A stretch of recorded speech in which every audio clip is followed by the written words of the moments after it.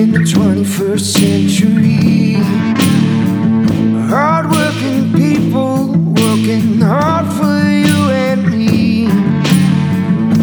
Moving higher, time and time again. Through the years you'll find us here. Moving higher. Hello and welcome to Moving Iron Podcast Markets with Chip Nellinger. This edition of the Moving Iron Podcast is brought to you by Dawson Tire and Wheel, your premier ag tire and wheel provider in North America, helping people grow. Also Tractor Zoom and delivering insights. And the official work boot of Moving Iron Podcast is Dry Shod Boots. Chip Nellinger is with Blue Reef Agri Marketing in Morton, Illinois. And Chip, this is another roller coaster ride of a week compared to what we saw here in the last couple weeks. It's just, setting up to knock them down. It feels like that's what we're doing here in the last couple weeks. So I guess what's your thoughts over this past week and this last, we had the quarterly stock report come out. We had the prospective planning report come out, and then we had the export report come out yesterday. So kind of a big week worth of reports. But I guess what's your reflection so far this week since we talked last? Yeah, I think probably I'll focus on a couple bright spots first. Number one, the quarterly stocks report showed, really good demand across the board. The stocks numbers were all on the low side and all well under a year ago, especially corn. Corn, 660 million bushels below a year ago. Just kind of illustrating, number one, even before this whole slide in prices, we had really good demand out there. And prices are cheaper now.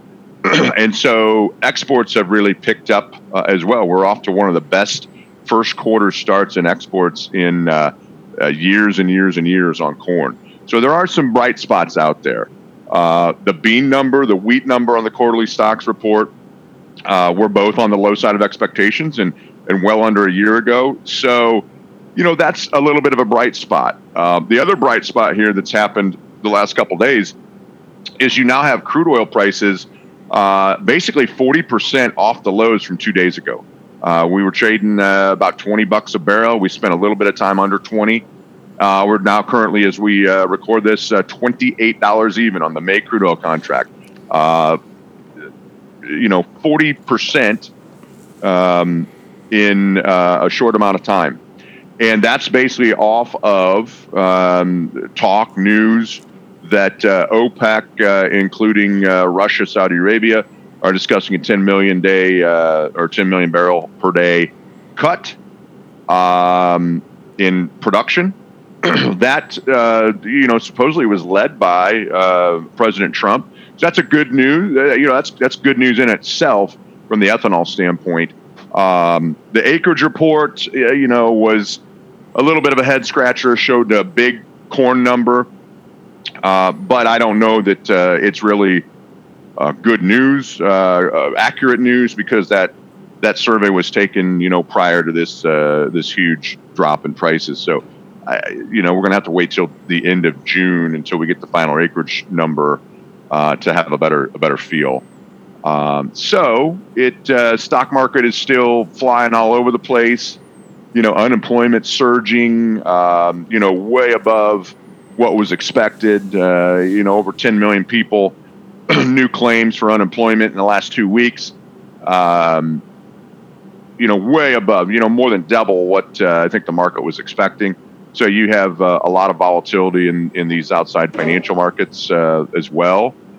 You got an absolute debacle happening in the livestock markets right now, unfortunately. And, that's a definite, dark cloud right now. The beef market, the pork market, just literally imploding. Pork and hogs had their own little issue out there. We're kind of reaping what we sowed a little bit in the case of the hog market, because we've just been on such an upward trajectory of production. Most recently here, 4% higher in production. Basically, for the last 6-7 years, we've been increasing our hog numbers 3 to 4% a year, and that's really hurting us right now. You've just had probably the most historic implosion in pork, cutout value in history over the last week to 10 days, and followed very closely by the beef. I don't know how much we lost. Probably I lost count between probably close to $25 on the beef cutout here in 3 or 4 days, 5 days, something like that.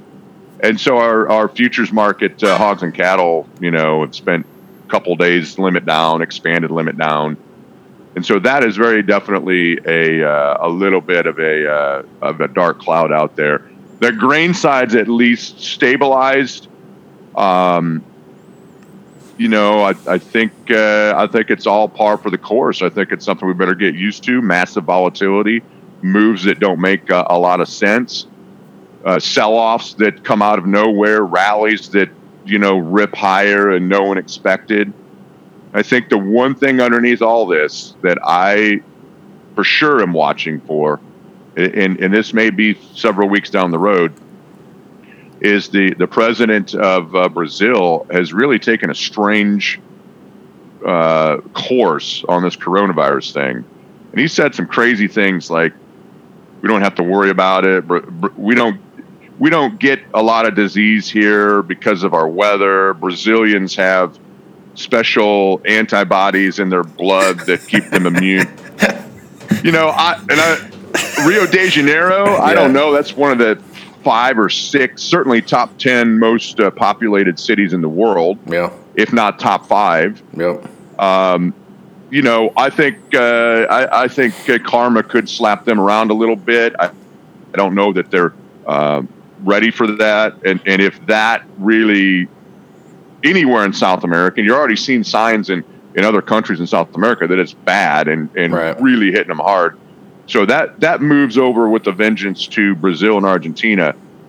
I don't know how reliable and secure their shipping system is if they're going to be fighting coronavirus and really badly. And I don't know why they wouldn't. The rest of the world is, so why right. wouldn't Brazil and Argentina get it? Well, you see what happens in that country every year when they go on a trucking strike and how fast they have to scramble to get stuff to ports. So, I mean, you couple that with everything else that's going on. I mean, that's a very dumb statement because take a look what's happened in Thailand, where it's pretty much the same climate.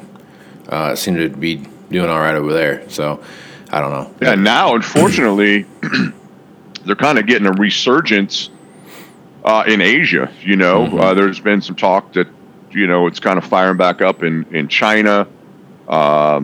Singapore, is kind of fighting, another flare up. So, it's definitely for the foreseeable future changing life as we know it. And that's what these markets are all adjusting to, and there's going to be opportunities. There's definitely opportunities, but it's causing a lot more stress and volatility than what we're used to and what we normally have out here. Yeah, you miss a crop in Brazil, whether it's the export side of it or just the lack of getting stuff planted like you should and everything else, and that could really send the market screaming on the corn and bean side, both with little or no effort. It could jack things up pretty quick. Yeah, and it's normally you take a look and you say, okay, what's our demand projections? What's the supply? Well, supply in the short run doesn't really matter if that happened. If Brazil shuts down or gets closes off 50% of their export capability, supply doesn't matter if you can't get it out of a country, and then all of a sudden it creates what appears to be, a supply shortage, and the United States could be a beneficiary of that. I mean, so far it hasn't affected in a great way our export capability, and I think that's probably a very high priority right now, high up the food chain to keep running normally as normal as possible. And so, yeah, I'm not wishing ill will on anyone. I'm not saying that's going to happen. But that could definitely be something here several days to weeks down the road that give us a little bit of a competitive advantage and maybe a surge in exports, particularly on the bean side, but it could also be corn. The wheat market is 12 cents higher here today. There's been a little bit of back and forth on what Russia's going to do, and they finally came out and said we, at least through June, are going to limit our wheat exports.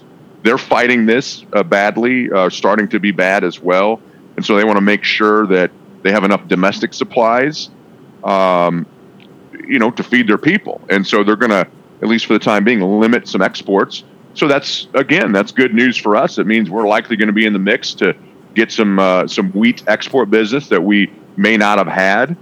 It doesn't mean there's any fewer bushels in the world, but in the short run, if somebody needs wheat, we may be the beneficiary of some export business that we wouldn't have had. So it can really affect things, and that's what we have to watch for. Wheat is one crop that here recently, has been at profitable levels, whether that's this crop that's in the field right now or next year. And so as producers, we really have to keep a close eye on that, play defense out there. There's a lot of ways to do that with different, option strategies and different types of cash sales contracts that kind of let you lock a floor in and still take advantage of upside prices. You really have to play defense, sharpen the pencil, know where your numbers are, and be willing to protect equity, protect your net worth, because obviously this is a risky time frame and something that we have never really faced before in most of our lives. Yeah, it's crazy for sure, man. There is just stuff all over the place happening right now and it's moving so fast. You can't hardly keep ahead of it. When you start seeing a slide or something like that, whether it's on the protein side or the grain side of it, it's just when they decide to start going down, they can't stop going down. So it's the same way on the other side though too. I mean, there's as much rapid upside as there is rapid downside. So it's just cattle are a perfect example of that. I mean, it's mind-boggling. Just in the month of March, I'm looking at a June cattle chart. I'm going to give you some rough numbers. The 9th of March, June cattle were just slightly over $100.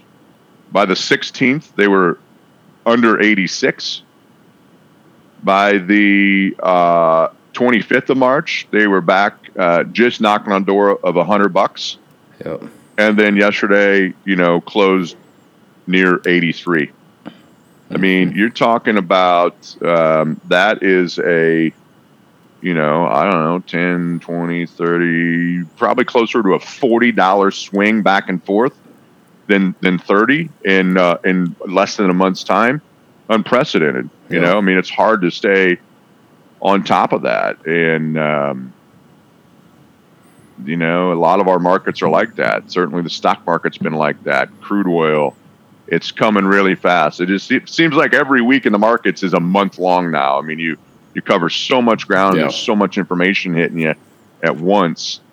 You get to Friday afternoon, you're like, geez, was that just 1 week? It literally feels like that was a month. Mm-hmm. And I mean, those are price moves in cattle and some of these markets that happen in 4 days that took 4 months previously to cover that ground. And it's happening in, sometimes 2-3 days.